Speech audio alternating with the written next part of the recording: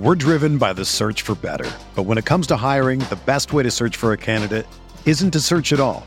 Don't search, match with Indeed. Indeed is your matching and hiring platform with over 350 million global monthly visitors, according to Indeed data, and a matching engine that helps you find quality candidates fast. Ditch the busy work. Use Indeed for scheduling, screening, and messaging so you can connect with candidates faster. Leveraging over 140 million qualifications and preferences every day, Indeed's matching engine is constantly learning from your preferences, so the more you use Indeed, the better it gets. Join more than 3.5 million businesses worldwide that use Indeed to hire great talent fast. And listeners of this show will get a $75 sponsored job credit to get your jobs more visibility at Indeed.com/Blue Wire.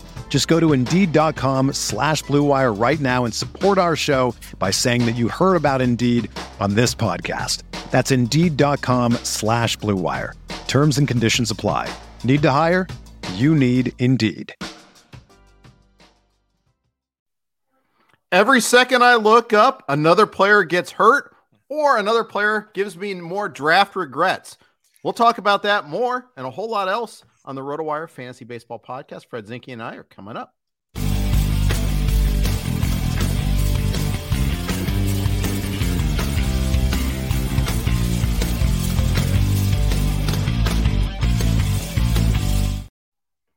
Hey everybody, welcome to the RotoWire Fantasy Baseball Podcast. This podcast is titled Draft Regrets, and of which I have many, it feels like right now. Actually, in some cases, I feel like fundamentally it's okay, but others, man, I am really concerned. As always, our podcast is brought to you by the good folks at Vivid Seats and also Rival Fantasy, a new advertiser this week. So happy to have them aboard. Fred, how are you, my friend? I'm not completely full of regret tonight, so I guess that's good. I think I didn't have a lot of pitchers starting today, so maybe, and I think this was a good day to not have a lot of pitchers starting from what I've seen in the box score so far. Yeah, it sure is. I'm just getting a note of another injury right now. This is ridiculous. Stop. That can't be true. No, someone just tweeted at me, Richard Sands, loyal listener, good player, absolutely. Good writer. Just said Dansby had just left. So just stop. Someone turn injuries off. It's sometimes when these guys leave, it's nothing. Maybe some of these will be precautionary. Dude, it's ridiculous. It's so ridiculous today. I was at my daughter's swim meet, and I get your DM of like, oh, add Brandon Woodruff and add this guy and that. Oh, like, stop already. It's crazy. So we could be. You're right. So like, it's conceivable that by the end of tonight, we could have like 10 startable mixed league fantasy players go to the IL. That's an exaggeration. Some of them will go to the IL tomorrow. Hopefully some of them won't go to the IL, but we can start running them down one at a time if you want, because there's a lot of them today.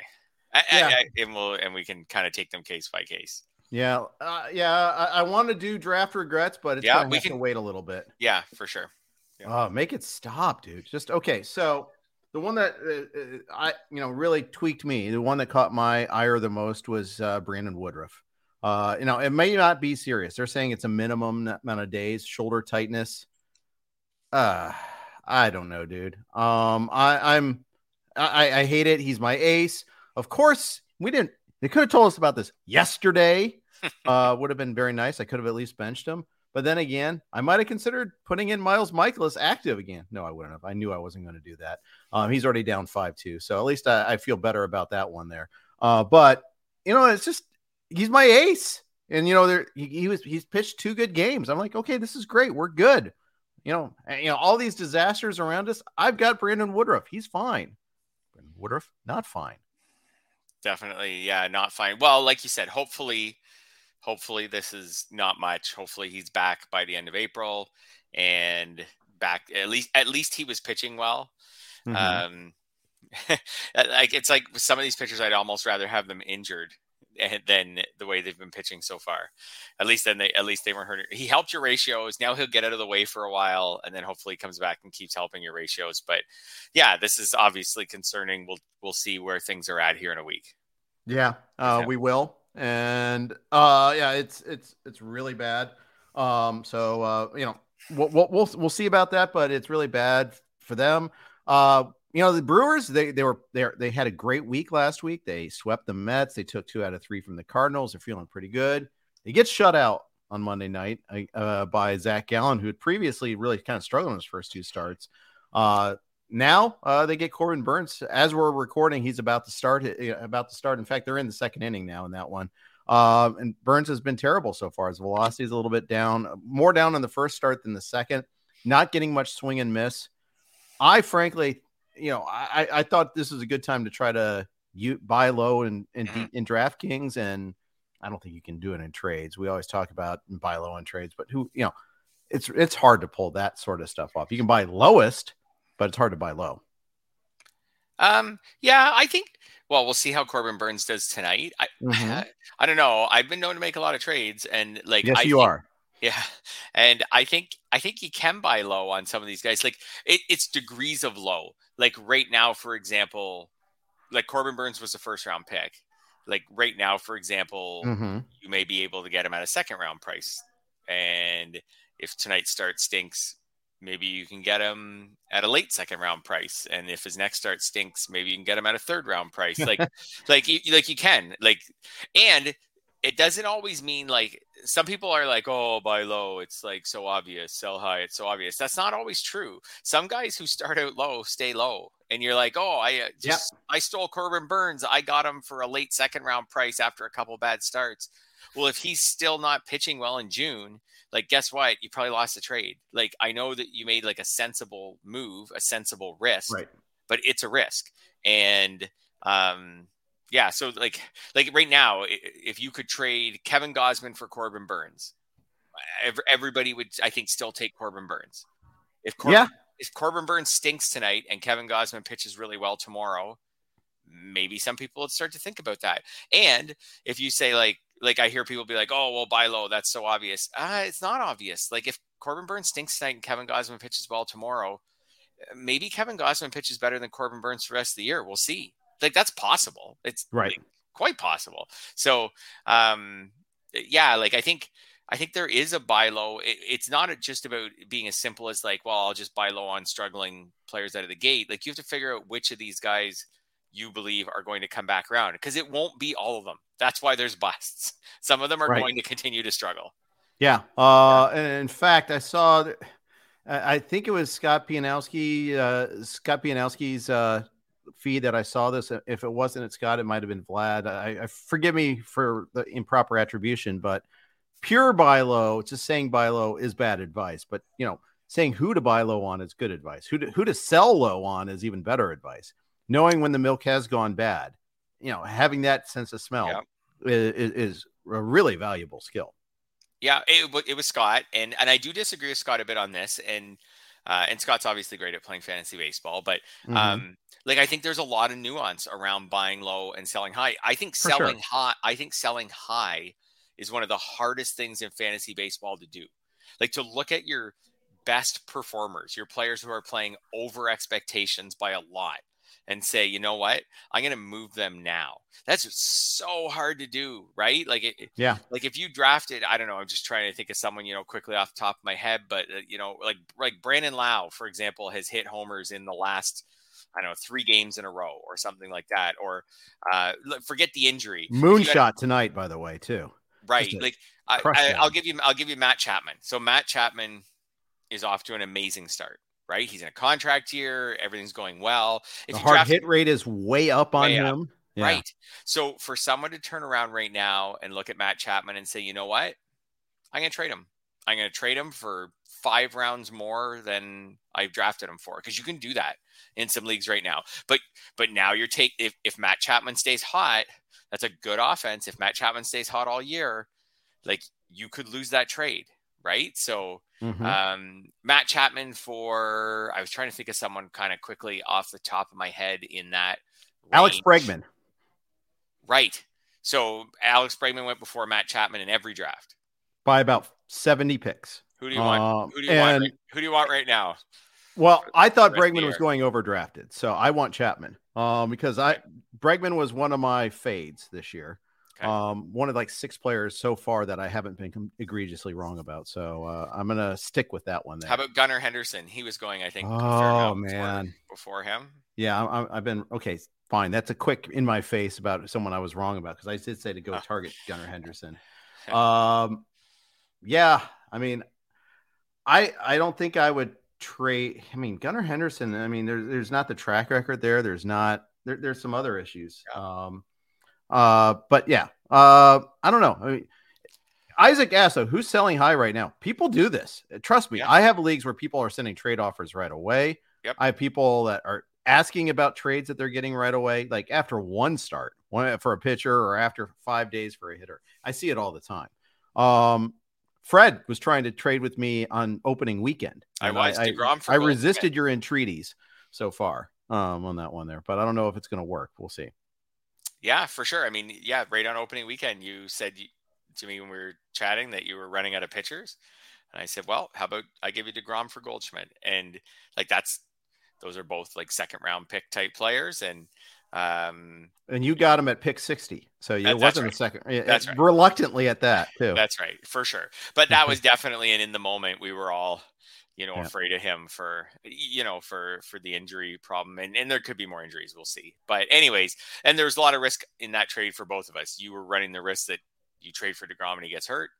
I was running the risk that I give you DeGrom and he wins the Cy Young Award because that's what he'll probably do if he starts all season. So, and he's winning tonight. There you go. 4-3 now in that game in the 8th. Okay. And he was amazing in his second start, awful in his first. Yeah.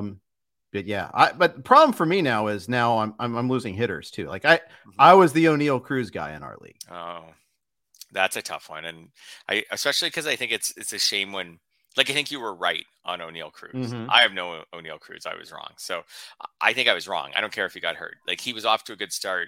He's an explosive player. It's a freak injury. I feel bad when guys when someone's right on someone and then the guy gets hurt, like just as he's taking off. And you're like, oh, I actually nailed that one. Like, I knew that O'Neill Cruz was going to have a good start to the season, and he did. And so, and the league where we were together, where I have them, it's labor where we have unlimited IL spots. Mm-hmm. But in the NFBC, there are no IL spots. You posed the question on our outline. Cut him. Do you cut him? Cut him. I think you got to cut him. I don't think he comes back early from this. Mm-hmm. So I don't think he comes back early from this. I think it's more likely he comes back late than early. On time is like August, early to mid-August, 4 months, right? August 11th. So that's on time. I think it's more likely it's later. I don't know. Like, I could see a scenario where he doesn't play that much down the stretch because the Pirates are way out of it. Mm-hmm. So I could also see a scenario where he doesn't steal a lot of bases down the stretch because he's just come back from a broken ankle and the Pirates are way out of it. So I think I would cut him. It's in the NFBC. It's just so that bench spot for I'm just going to assume 4.5 months. That's a really tough one.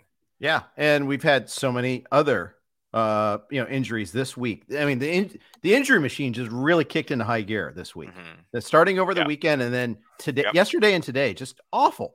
Like news item after news item after news item. Yeah, I think in the NFBC he might be a cut. I think, especially because they already put him on the 60-day IL. The Pirates did on O'Neill Cruz. So, I mean, as opposed to like the Astros with Jose Altuve or the Phillies with Bryce Harper. I mean, that's an indicator. And they said 4 months. The Pirates official Twitter said 4 months. So there's your kind of indicator right there. Yeah, I also think that Cruz is really good, but he's not Aaron. It's not like you're keeping Aaron Judge for 4 months or Ronald Acuna Jr. for 4 months. Like, Cruz is really good, but there's also a scenario where he comes back and hits 195 the rest of the season. He's rusty, blah, blah, blah. He hits 195, steals 4 more bases. That's it. So there's that too. Like, you're keeping a potentially really good player, but you're not keeping a first rounder on your bench all that time. You're keeping like a 5th rounder or something on your bench. Yeah, I think it's just not worth it. You're right, though. The injuries have exploded. I've always said that fantasy baseball is the annual tradition of watching the best laid plans slowly come unraveled. Right. And that's mostly what happens. You've got this plan and then you draft it, and you mostly draft it like you want. You don't totally get, like, you walk away from the draft, you're like, I could use a little more speed, or, I could use another closer or something. So even then it starts to come unraveled, that plan a little bit.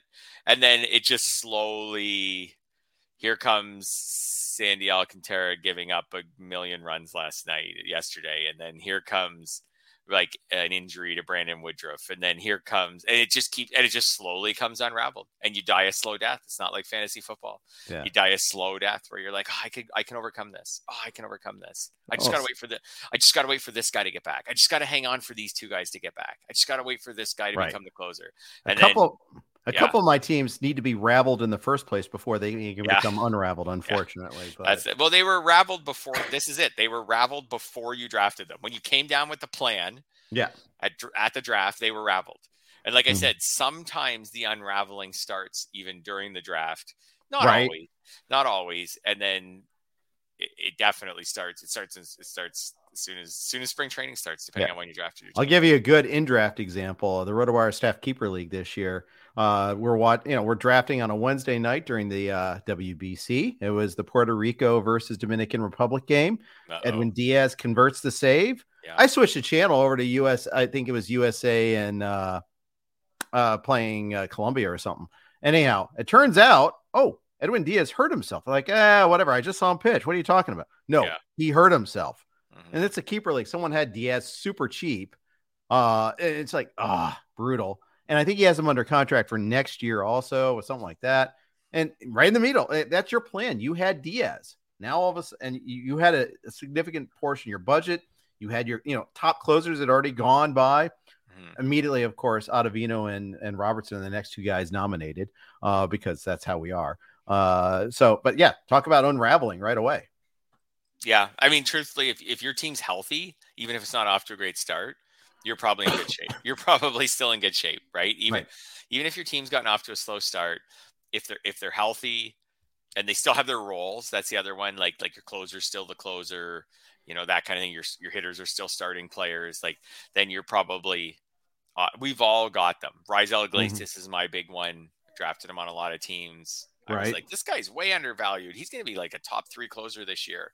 And then boom, he's going to miss. We'll see. Probably all of April at the very least. So I still think I can get 25 saves out of him in the last 5 months. I think I can for sure. I think he's the Braves closer. But again, he might get delayed again, or he might come back and go back one on the setback. Shelf. I don't know. We'll see. And what's he like when he comes back? Maybe he's lost 2 miles to his fastball.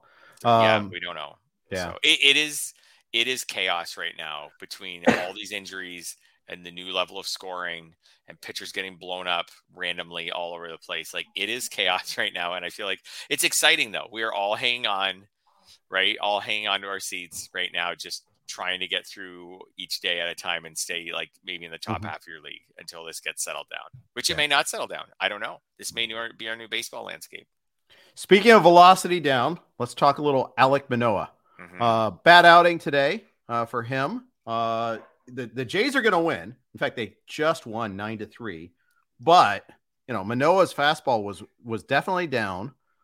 He got hit hard by the Cardinals on opening day too. Hard might not be the word. He got hit by the Cardinals on opening day. Yeah, definitely not hard. That was bad luck that day. I feel like. There was a couple hard hit balls. Donovan's home run against him was hard hit. Are you concerned? How concerned are you about Alek Manoah?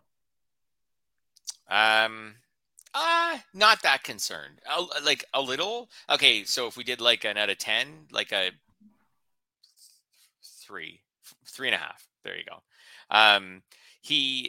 His last start against the Royals was awesome, but they're the Royals, and he did walk 4 in that game. So I guess I shouldn't. Tonight it just seemed like, I don't know. And I watched his whole start. I didn't see the end of the Jays game because we started getting ready to record, but they were winning I think 4-3 when I came in here to get set up. They finished 9-3, by the way. Perfect. He just seemed amped up. It's the home opener. It's like a 45-minute pregame show, which just drives me nuts. I just had sat through the Angels home opener for the Blue Jays game on Friday night. And, but anyways, I get it. They got to do these things once a year. He just seemed a little amped up. He was fine through a couple innings and then kind of fell apart. I don't know. I'm not that worried yet. I was mentioning to you, I believe, if I remember correctly, that Jose Barrios did something so similar in the Jays home opener last year.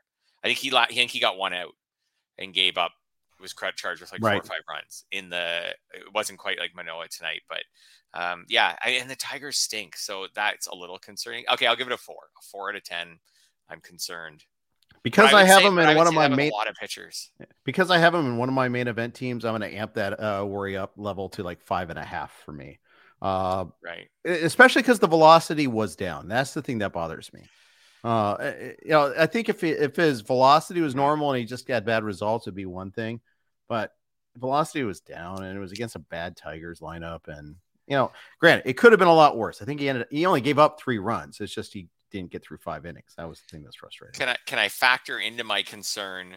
Let's see how Rogers Center plays, because to me tonight it looked like a bit of a bandbox.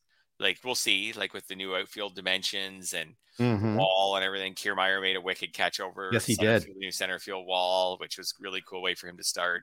But the Jays have this cool new thing for people who aren't in Toronto and haven't really seen it. But at various levels of the outfield, they kind of have more like standing room stuff and standing tables, and it's all kind of meant to like be in the outfield, be on your feet, have beers, talk to your friends, socialize, watch the game instead of just kind of sitting cramped in a seat. But in doing that, they've kind of brought some of the fence space in, and I don't know, it felt pretty cozy. I'm just interested to see. That was the first home game. It felt pretty cozy, and that will obviously hurt Manoah and some other pitchers if it is cozy all season.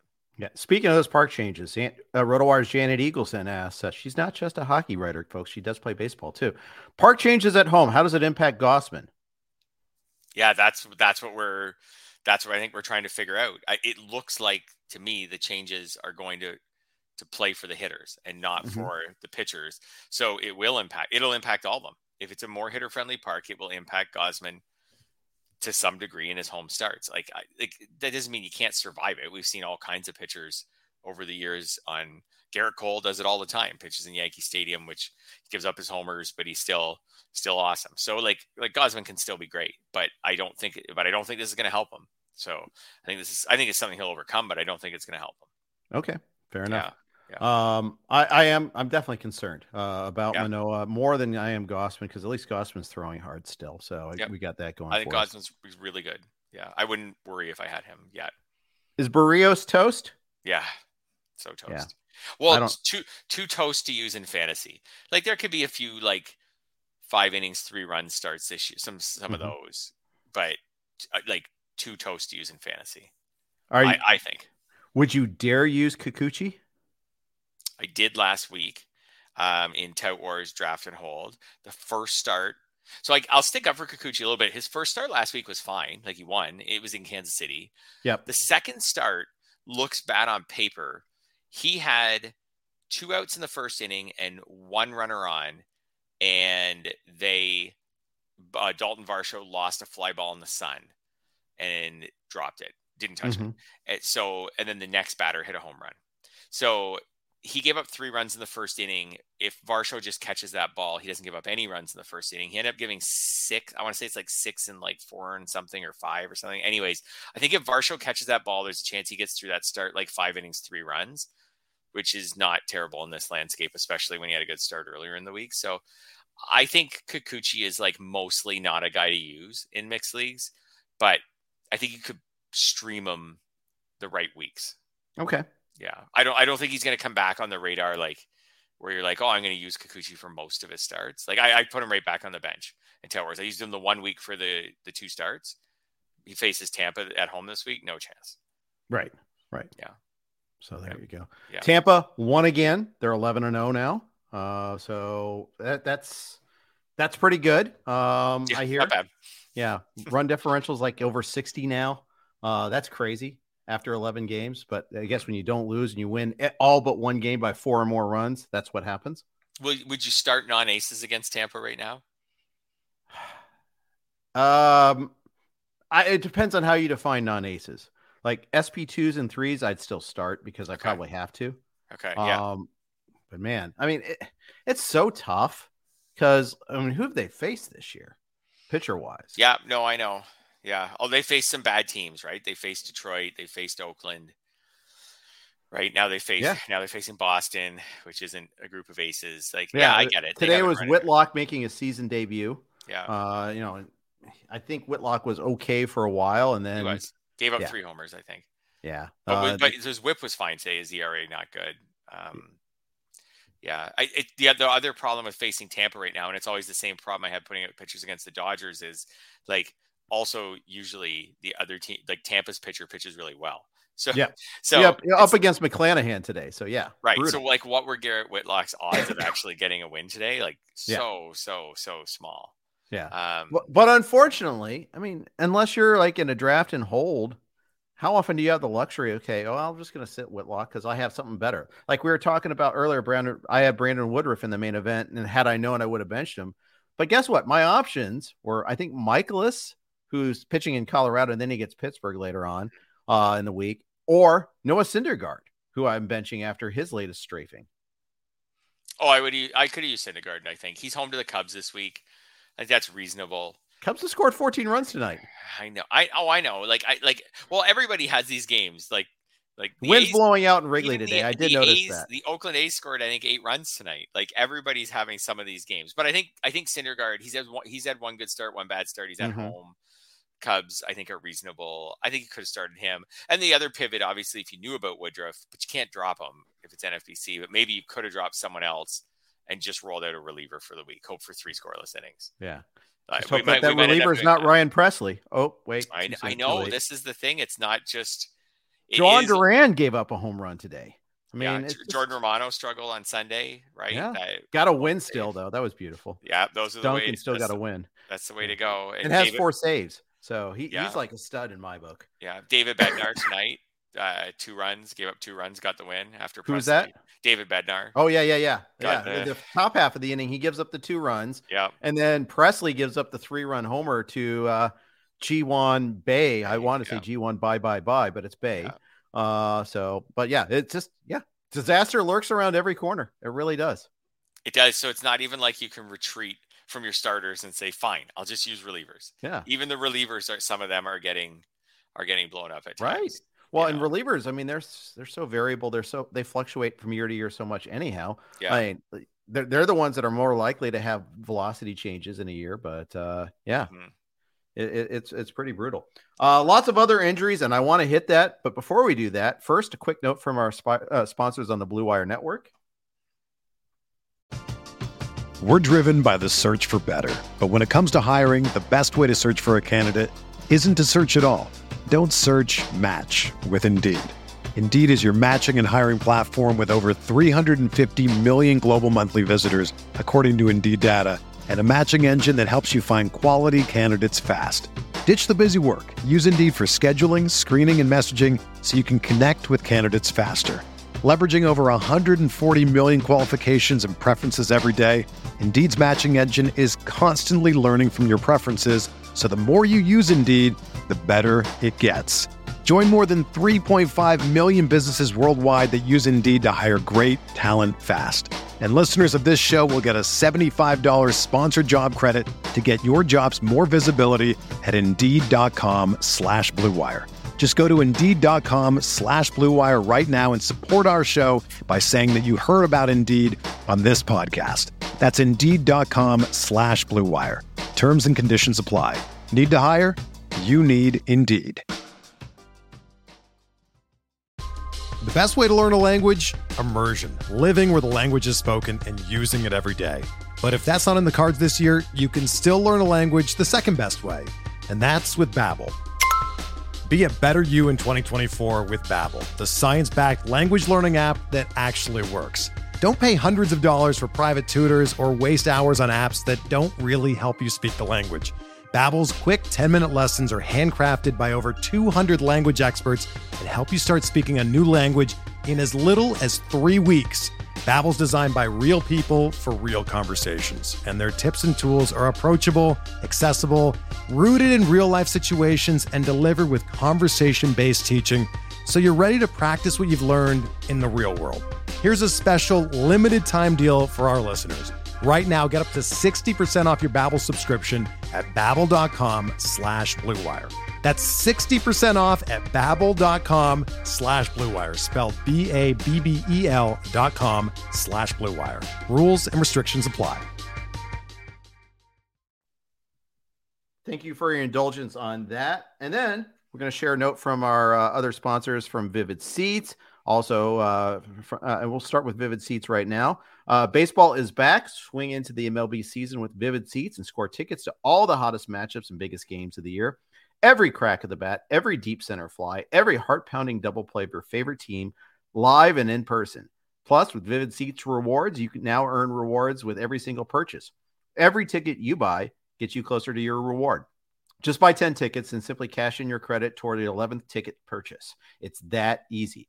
Pro reward tip. Buy tickets for your whole group, split the bill, and make progress towards your free 11th ticket even faster.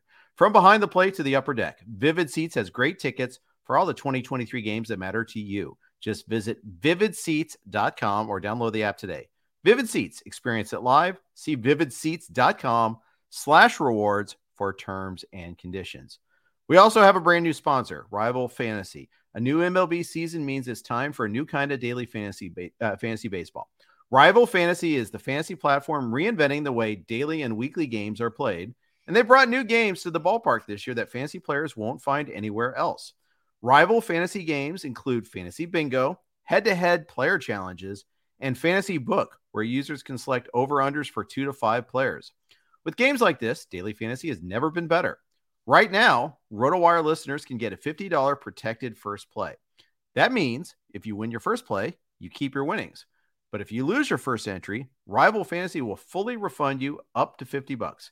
Go to play.rivalfantasy.com/signup and use code RotoWireMLB at signup and deposit a minimum of $25 to get your first entry on a Rival protected up to $50. Again, play.rivalfantasy.com/signup, promo code RotoWireMLB. Now is the time to step up to the plate and become a Rival today. Welcome to the arena. All right, we mentioned O'Neill Cruz earlier. All of a sudden, Fred, we have a slew of shortstops getting hurt. We lost O'Neill Cruz. We lost Tim Anderson for 2 to 4 weeks yesterday with a sprained knee. They announced it during the day today. The severity of it, they've already placed him on the IL. Today, 2 more guys left. Corey Seager left trying to run out an inside the park homer, hurt his hamstring. Dansby Swanson left with lower side tightness. Todd Zola just told us the details on that. Thanks, Todd, for that. He threw one ball during warmups, motioned to the bench, and came out. Ick.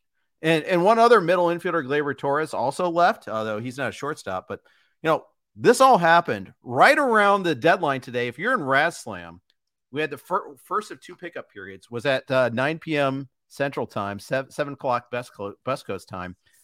All these shortstops got hurt. Geraldo Perdomo is already the highest scoring hitter in my RazzSlam league, and I think in most others. I wonder how much the bids on him went up today. I did notice. So as you were saying that, I just pulled up a Yahoo list of shortstops to see who's been playing well that might be available, and he's the number one guy as far as players who are rostered in, say, less than 60% of Yahoo leagues. Right. He's the number one guy by far. So he could be a hot commodity. I don't think so. I don't think he's a good enough hitter to sustain. He doesn't play every day either. That's the thing. That's it too. I mean, he's young. He's young and has potential. If he was to keep hitting well, maybe he could earn that. Right. I don't think they're totally out on that for him. But yeah, just trying to look at what could be available to solve those shortstop problems. And Bryce Trang's gone in every league that we play in. Right. Luis Rengifo. Yeah. He doesn't even qualify at shortstop. He's second and third. Oh, okay. Sorry. And yeah, unless he's added it this year. Shortstop list. But that just illustrates the point. It's even harder. Yeah. Ha-Seong Kim's I think he's rostered in all the leagues we're in. He's widely available in some of the other platforms like Yahoo, but I don't think he's going to be available. Yeah, it's going to be replacing these players. I think we might have to look at the replacements, right? That their teams, how the teams handle. It's early in the week with Tim Anderson, so we'll see. How they divide up playing time in the infield, with him. Elvis Andrus moved to shortstop from second today. Okay. Which meant, I guess it's Romy Gonzalez, I think, is the guy that played at second. But, I mean, right. It's not pretty. It's funny because at the top, shortstop is this beautiful, deep, awesome position. Mm-hmm. But the depth isn't really there. Yeah, I felt like it was good. I think all the positions, once the season starts, I think the depth goes. like between injuries and just players. Like I felt like shortstop at all points during my drafts. There were shortstops I was interested in, but guess what? All those shortstops are drafted. Like I liked them at their value. There were shortstops I liked in round 18 and round 21 at their value. A lot of my teams have 2 or 3 good shortstops, but it doesn't really matter. Like all those players, if I didn't take them, they're gone now. So it's more about just what's on the waiver wire. And like, you're not going to find great shortstop replacements. I think what we're seeing with all these injuries is maybe the importance of having some multi-position players so that you're not in a position right now where on Sunday you need to bid on a shortstop, right? Where you're in a position where you could bid on maybe just an infielder or something like that, right? Where you're like, oh, I got this other guy I can slide in. I have Ha-Seong Kim. So now I can slide him from my third base to shortstop. That opens up third base. So now I can look for a shortstop or a third baseman, or, you know what I mean? So yeah, I think exactly. Having some roster versatility, if we're going to see a lot of injuries here at the start of the year, having a few of those players could be really valuable, which we've said before. Right. But maybe that point's being driven home tonight. Yeah. Sometimes you walk away from the draft table and you have that, but then you go through a couple of fab periods like, okay, I got to find somebody. And maybe that somebody is my backup shortstop that I had to cut just to pick up a pitcher to replace an injured pitcher. All of a sudden, that fine-tuned like flexibility is gone. The best laid plans coming unraveled. Yep. I'll give you a good example. So I have Wilmer Flores on a few teams. He's first, second, and third eligible. I've been trying really hard to not cut him. He's just kind of on my bench, and he allows me to not carry as many hitters on my bench if I can have Flores and an outfielder, or if I can just have Flores. If I have an outfielder in my utility slot, then Flores covers basically everything at that point other than shortstop. If I have 2 shortstops in my starting lineup. So someone like that, and Flores is just good enough to be mixed league viable. Like last year, he hit 19 homers. The year before, he hit 18. He's already got 2 this year. He's playing less this year. As I have Wilmer Flores. A little bit. He has 21 at bats so far. So like he had like 500 at bats last year. He did. I wasn't expecting him to repeat that. I was kind of expecting. So I guess when you say he's not playing as much, you're right. He's not playing as much as last year. But I think I projected him for like 420 or 430 at bats. But I still felt like in that amount of at bats, he could hit 15 home runs, and like I say, be just good enough to have him on my bench. Yeah. And the thing is, but the problem is, it's just that, you got him covered, except then you actually have to have him active. And you're like, oh, he plays 3-4 times in a week. That's not great.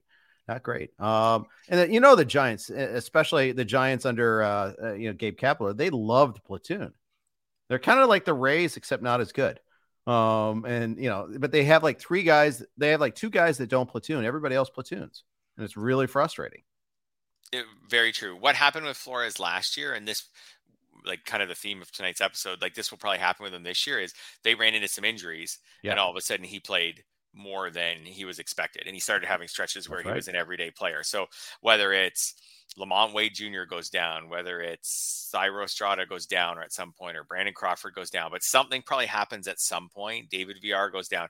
There's just because Flores can play all those positions. There's 4 or 5 players where if any of them go down, all of a sudden Flores starts maybe not playing every day, but maybe starts playing 5 games a week. Yeah. Frank asks possible placement. Are you guys intrigued by John Birdie? I think he's only second and third this year, but maybe in your league he had add some outfield as well. But yeah, of course, John Birdie won people placement, if not won leagues, with those 6 weeks that he had last year. But again, like Flores, he's not getting that regular playing time that he got last year. Because Jazz Chisholm got hurt early last year. And that's when Birdie stepped in and got most of his production all in one, 2-month stretch. But yeah, of course, finding stolen bases, that's great, especially when you need more stolen bases this year. I'd rather have him than Miles Straw. And I know Straw's actually off to a reasonable start this year and helping people, but I'd rather have Birdie for the season, I think, than Miles Straw. I'm going to take Straw in that one. I have no Birdie shares. So Birdie's playing every day. I just looked it up. And playing shortstop too, by the way. Yeah, but he's hitting 9th basically every day. And I just don't think so. Remember last week I talked about how Jorge Mateo was one of my big regrets. I didn't pick Mateo for the same reason, basically, that I didn't pick John Birdie. I just don't think they're very good players, and they were in crowded infields. And Mateo so far has really shut me up and is playing all the time and earning it. Birdie is doing what I was worried Mateo would do too. He's hitting 212. He has a 424 OPS.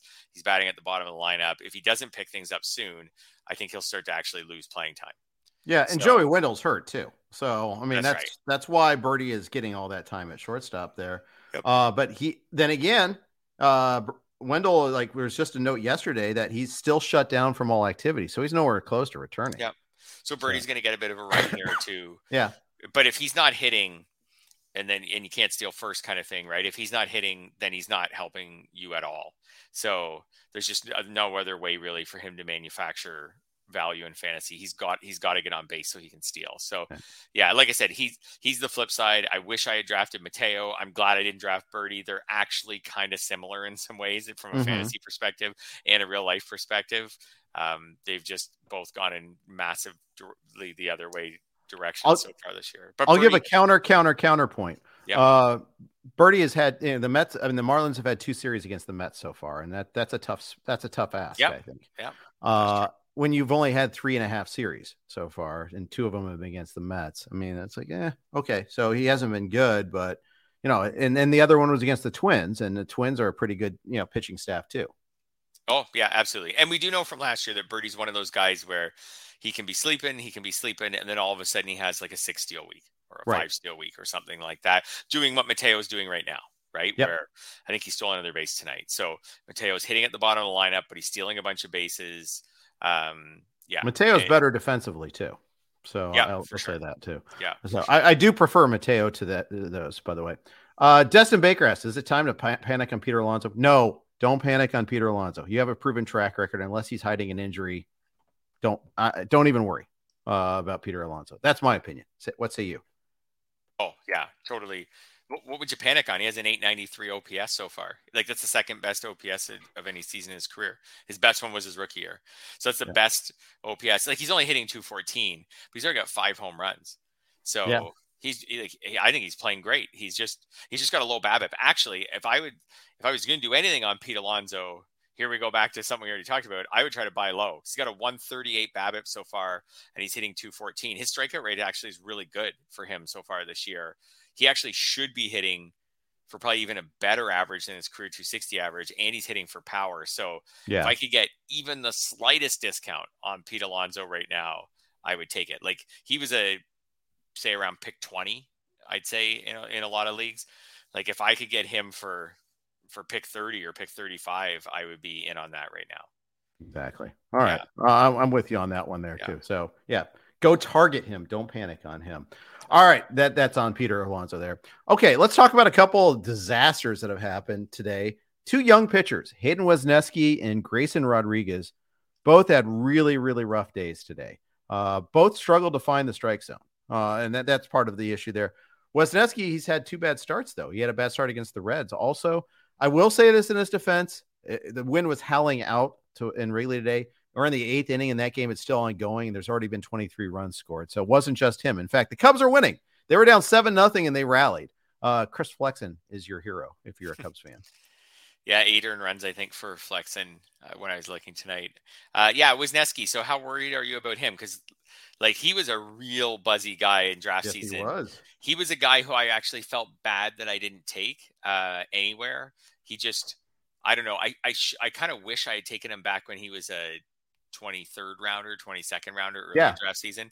Then once he started pushing up to being like a 15th rounder or a 14th rounder, then I was kind of out. So I was like, well, I wasn't out, but I don't know. I just took boring veterans instead of him. Guess who was so proud of himself for taking him in the plus 300 picks in our league together? Oh, me. I got Wesneski a lot early and nowhere late. It was really wild to see. Yeah, so that's an awesome example of where you look back on draft season, you're like, look at this. This was an amazing value pick. I got this guy past pick 300 and now he's going, like around pick 200. Like what an amazing value pick. But if he doesn't actually pitch well, when it's all said and done, it still wasn't a very good pick. because he didn't pitch well. So he's got to come around at some point to make it a good pick for you. I'm not not bailing on him yet, but like this one's, I'm sitting him if I can for his next start for sure. Like you have to sit him, I think, for his next start. I think it kind of depends on the opponent and venue, but let's find out who is he starting up against next. This is great. I have this site called RotoWire in front of me. How about I think he might be a 2-start guy next week. Is that Dodgers then? I'm not sure if he gets. No. He pitches Monday against Oakland. Oh, you're starting him at Oakland, home to the Dodgers. That's his week next week. That's a really tough one. It's so good. And then it was, I think with all the other hard, I mean, we're having a hard time finding pitchers. You take it just to chase the win in Oakland. I think you go to chase the win in Oakland with Wisniewski. I don't know. I mean, I would I'd like to see look into the velocity report, see if there was anything wrong with his velocity, see if there's any other reason why he may have gotten crushed. But yeah, I'm probably starting Wisniewski. What about Grayson Rodriguez? This was as good a matchup as you get. Home start against Oakland. Yep. And he was bad. He was really bad tonight. Yeah. One of my questions for you was, is it time to just start anyone against Oakland? Well, I guess not. I guess it's not just anyone against Oakland, but yeah, he was.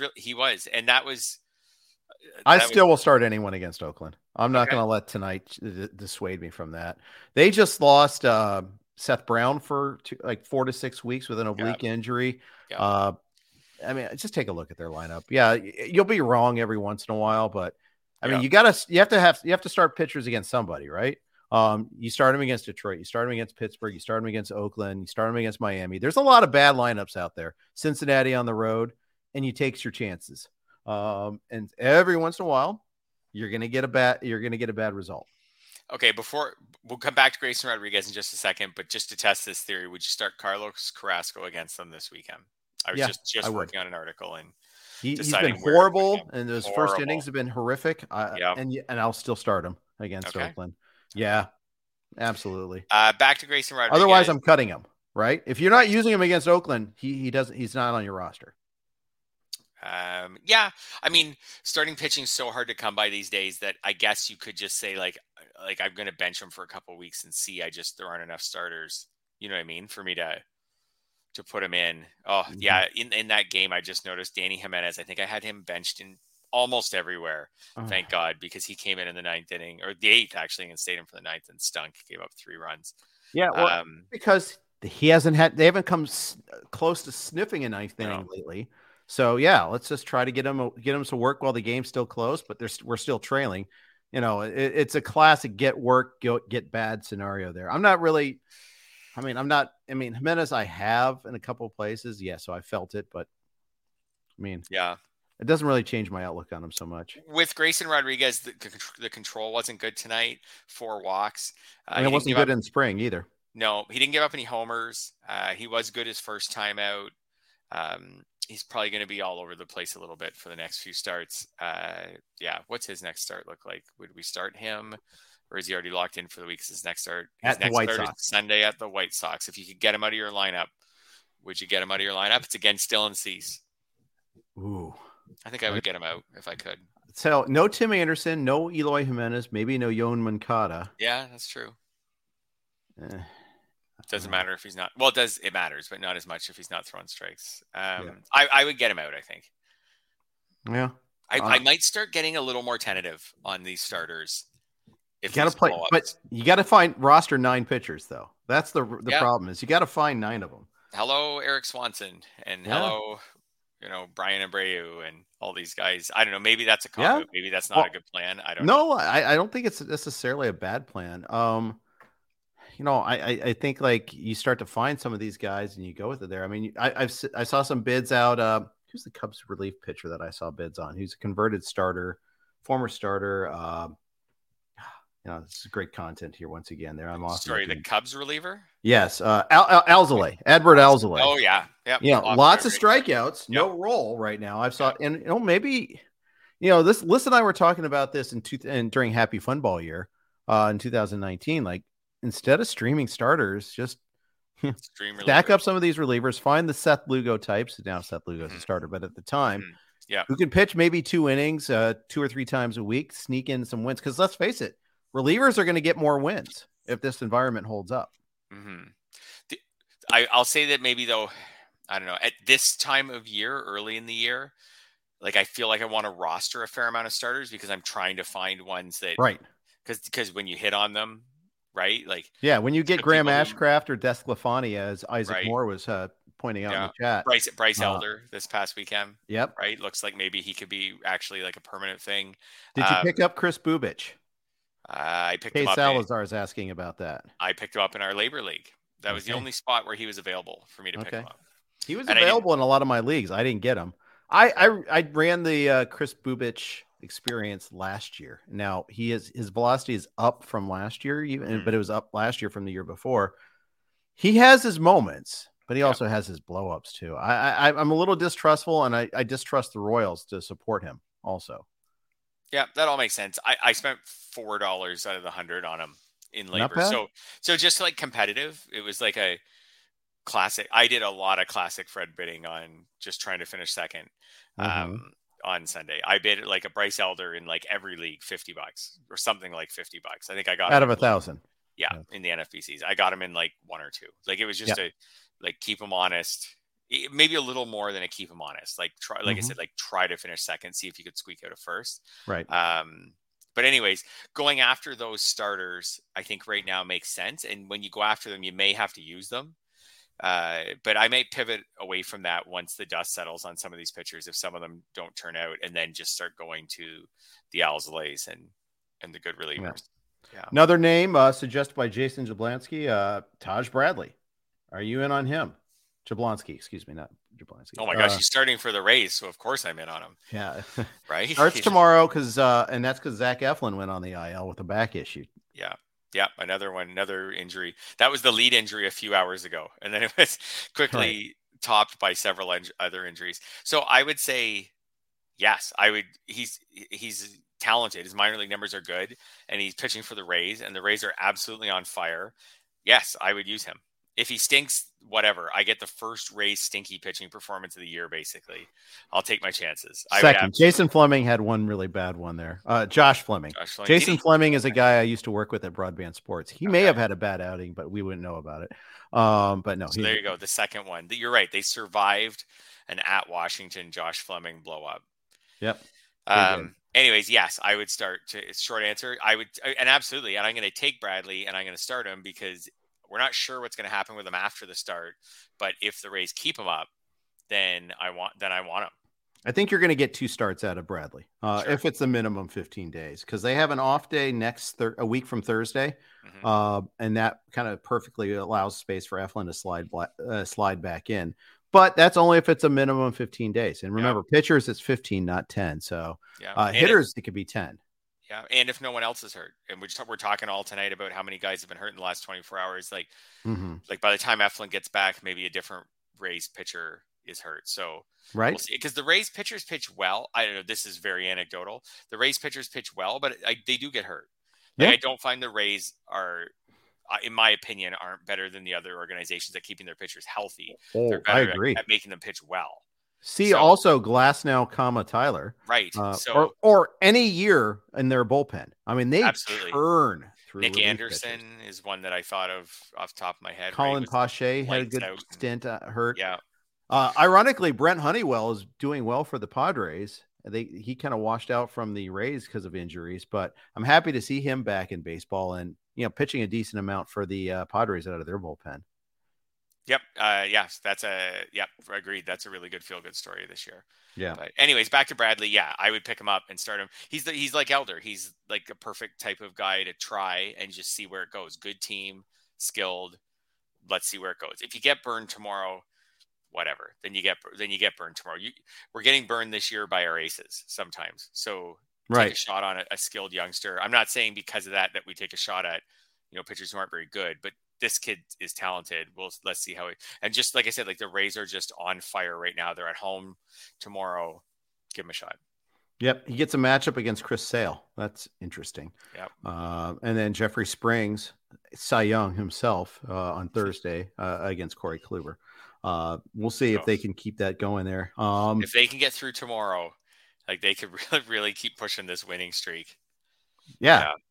Right? Like that Thursday start, Springs against Kluber really feels like a win.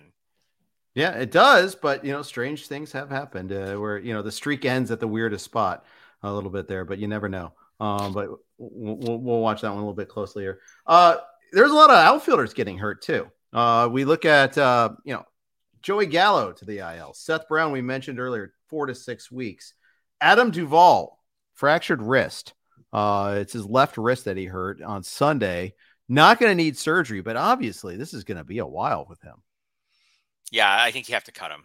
Agreed. Like, I just think, I want to see. I want a timeline before I make that decision, so I might wait a week on Adam Duvall. I know he was off to a hot start, but I don't think that was going to last. Like if he stayed healthy, he might have hit 30 home runs this year or something. But I just don't think the overall 30 home runs in 220. Like I don't know what was Adam. Like we don't need to look it up, but Adam Duvall's ADP this year must have been, I don't know, 400, late 300s, something like that. It's funny because I actually have an ADP page open right now. Okay. So I'll filter for the main event because that's more recent and all that. But Adam Duvall's ADP in the main event was 295. So you're right. Around 300. So high of 251, a low of 348.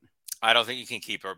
I know he played well for 8 games, but I just don't think you can take a 20th round draft pick and hold him this time of year. What if it's for a month? What if they say he's coming back in a month? Okay. If he's back in a month, which I don't think he will, right, I would hold him if hypotheticals for 1,000. Yeah. If I don't have like 2 other injuries, which I probably do, like almost all my teams have, all my NFBC teams have 2 or 3 guys on the IL. Yeah. So I just don't think I can make Adam Duvall like the 3rd or 4th IL guy. Yeah. I think you're right. But I want to know. Yeah. And you will know by Sunday, probably. Probably. Yeah. Where are the Red Sox going after? Are they coming back home after this series against the Rays?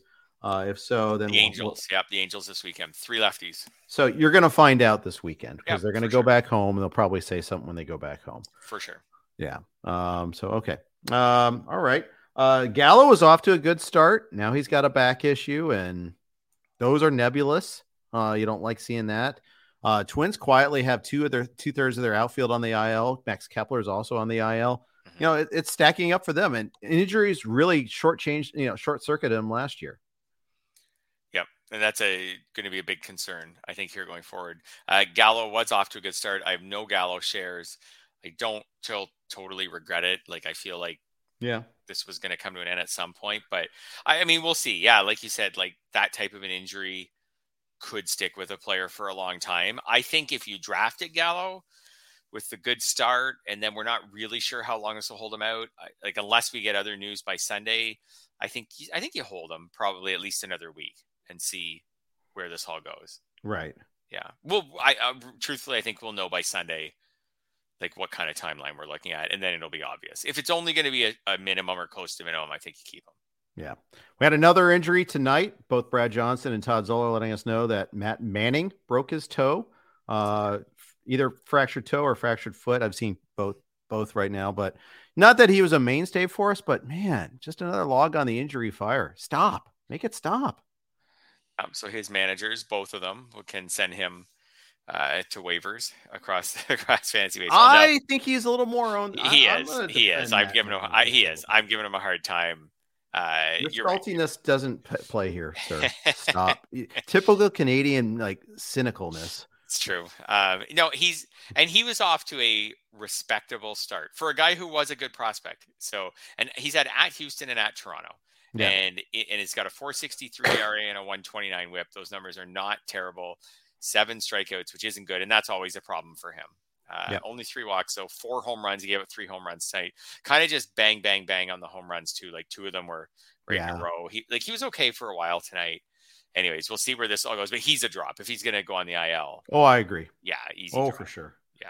Yeah, definitely. Who else can we drop? Who else is hurt, Jeff? Herman Marquez. Let's drop him. How about that? Forearm tightness. I don't have them, but I drop them.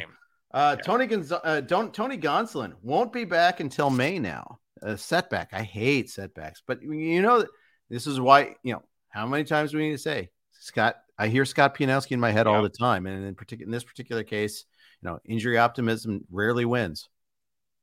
That's it. And we can put him and Carlos Rodon in the same bucket here. Now, Rodon apparently has some back problem that has slowed his recovery from his initial injury. So now he's going to be out, or they think maybe a little while longer. That probably takes him into May. So again, those were two pitchers who were drafted by people thinking, okay, I could get this guy back maybe like 3 weeks into the season, 3 or 4 weeks into the season. And now it's going to be longer than that. Injury optimism is not your friend. Yep. Exactly. Yeah. And we're all getting strafed. Got a question from Brunch.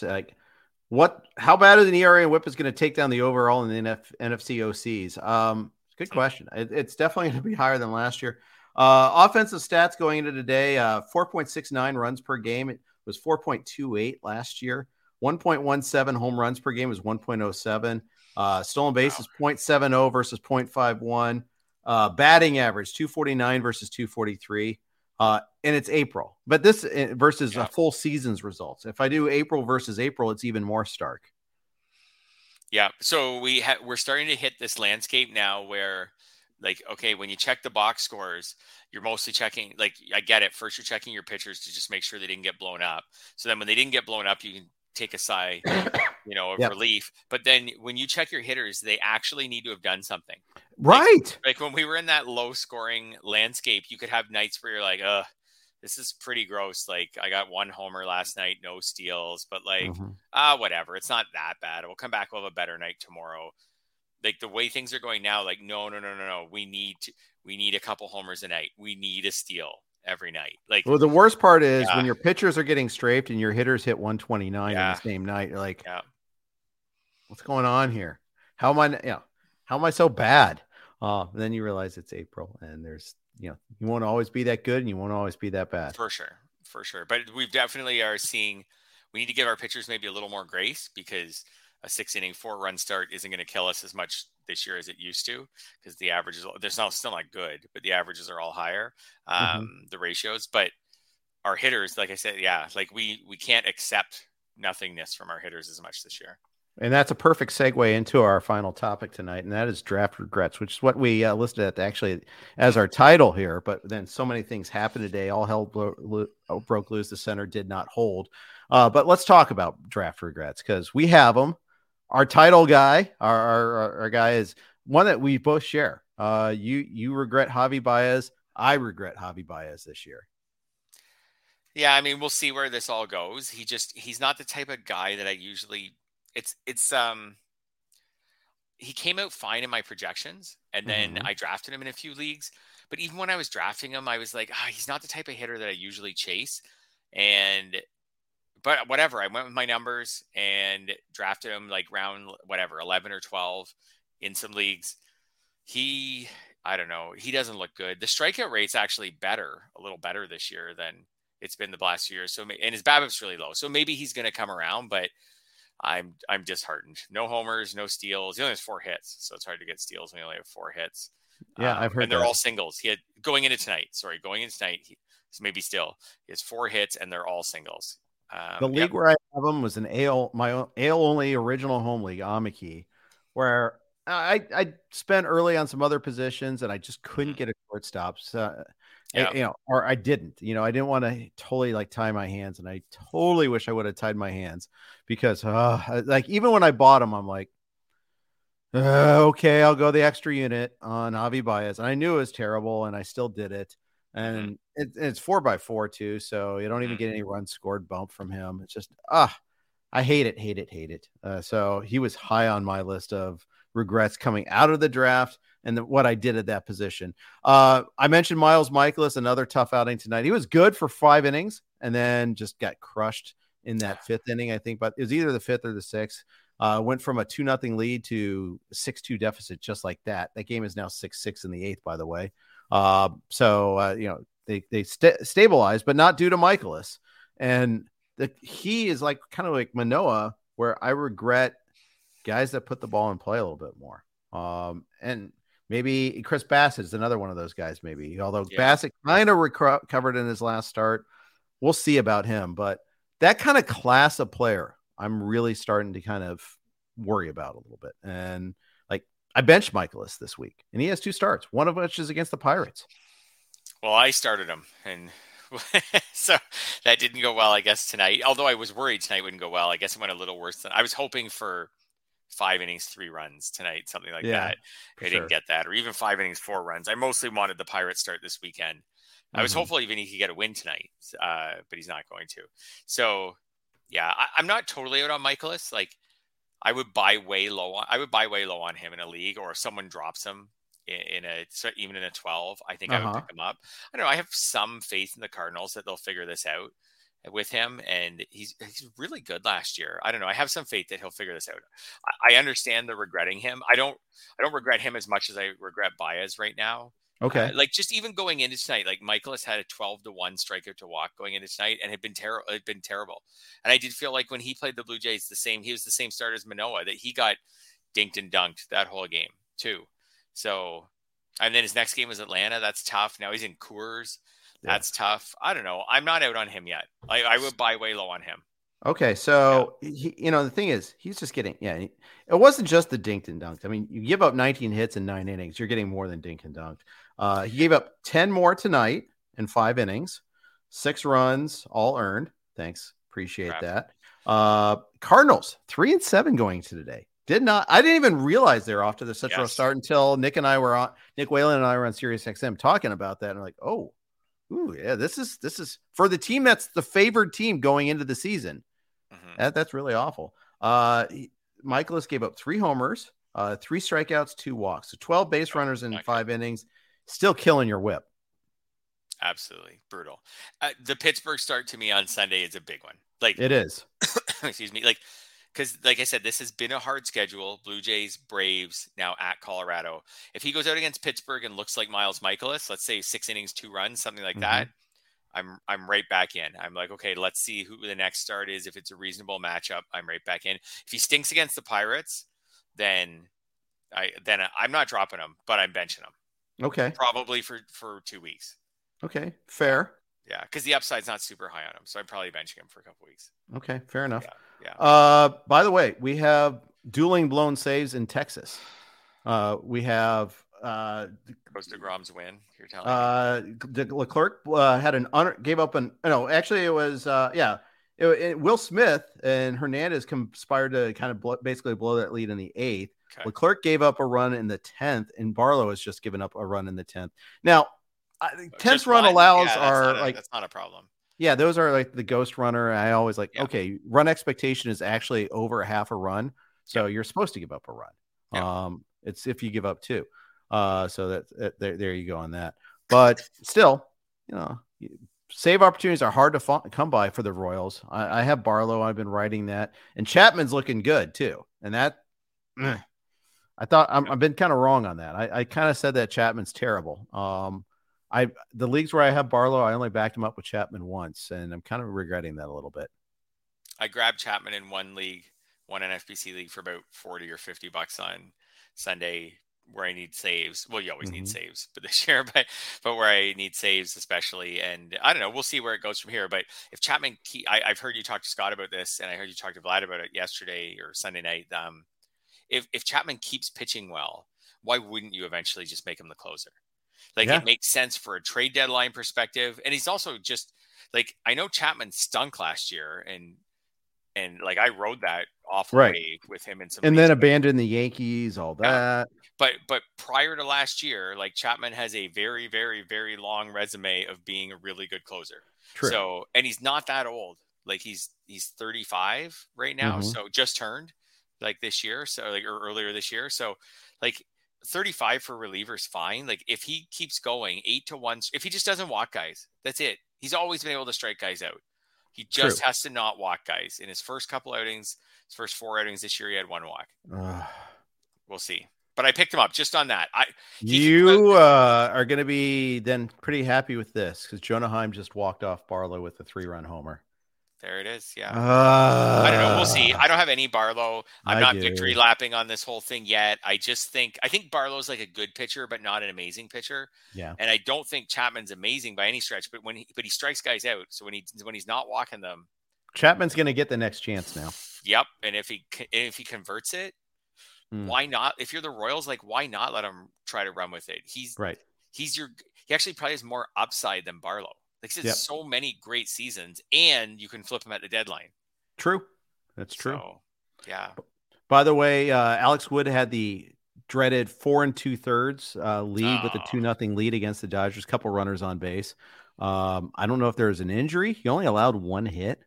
So I'm trying to find that out right now. But yeek. Tonight's just been terrible. Just terrible. I don't have a whole lot of Alex Wood, so it doesn't kill me. But everything else, like the Barlow thing, kills me. A lot of other things kill me. But it hurt. They maim me. They don't kill me. I think tonight, if you didn't have a pitcher blown up and you didn't have a player injured, you had a good night.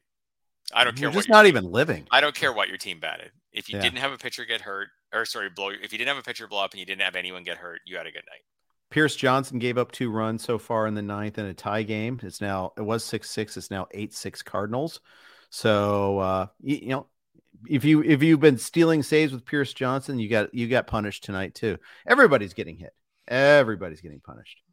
Not a blown save there, but still punishment. Havens. There are no safe havens.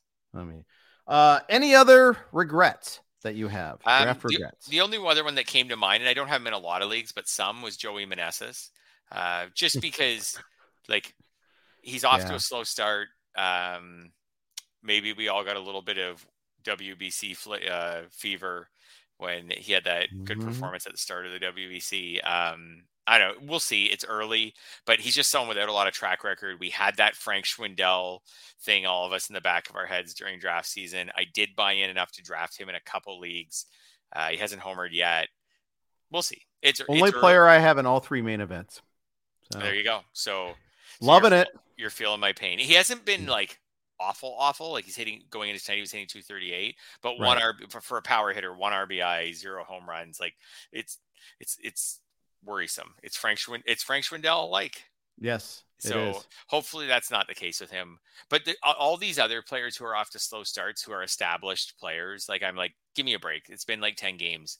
Like, just give them some time to come around. But someone like Meneses with basically no track record, like, you're a little more worried. He has less of a plank to walk, for sure.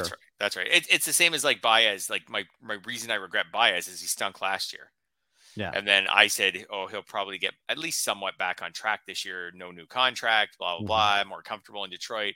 And then, so when he gets off to a slow start, I'm like, this is just like last year. I should have seen this coming. When Meneses gets off to a slow start, I'm like, no track record. I should have known. But so we'll see. It's all narratives at this point. I disagree with Frank saying he's a career minor leaguer for a reason. He deserved a chance earlier in his career. So too. Yeah. And there are other players that have run that path. Whit Merrifield was in the minors for way too long. Joey Bautista didn't get the chance right away when he deserved it. There's others, but point is, I don't think he's that. I think he's better than he's not going to be Bautista, but he's also not going to be Schwindel either. I'm gonna go out on that thin limb. That's it. And if Joey Meneses just is a major leaguer, like, that's fine, but like, that's not what we drafted him for. Like, we drafted him at a point in the draft where he needs to hit like 28 home runs or something like that. For sure. Right? So, something like that. If he's just a 720 OPS, kind of backup-ish infielder, outfielder, gets 500 at bats, like, that's fine for him for his career. It proves he's a major leaguer, but that's not what we paid for on draft day. Agreed. Yeah. Well, we'll revisit that a couple months from now, but I want to give it some time to breathe as far as that goes. He's not a draft regret for me just yet. Yeah. So I'll say that. All right. That's going to tie things up here, because if we keep talking, more guys are going to get hurt, and we just can't do that anymore. Anyhow, I think appreciate everybody chiming in. Really active commentary tonight. Appreciate everybody. Thanks everybody for listening. James Anderson will be back at you again tomorrow. Thanks for listening to RotoWire. Have a good night. Without the ones like you, who work tirelessly to keep things running, everything would suddenly stop. Hospitals, factories, schools, and power plants, they all depend on you. No matter the weather, emergency, or time of day, you're the ones who get it done. At Grainger, we're here for you with professional-grade industrial supplies. Count on real-time product availability and fast delivery. Call, click Grainger.com, or just stop by. Grainger, for the ones who get it done.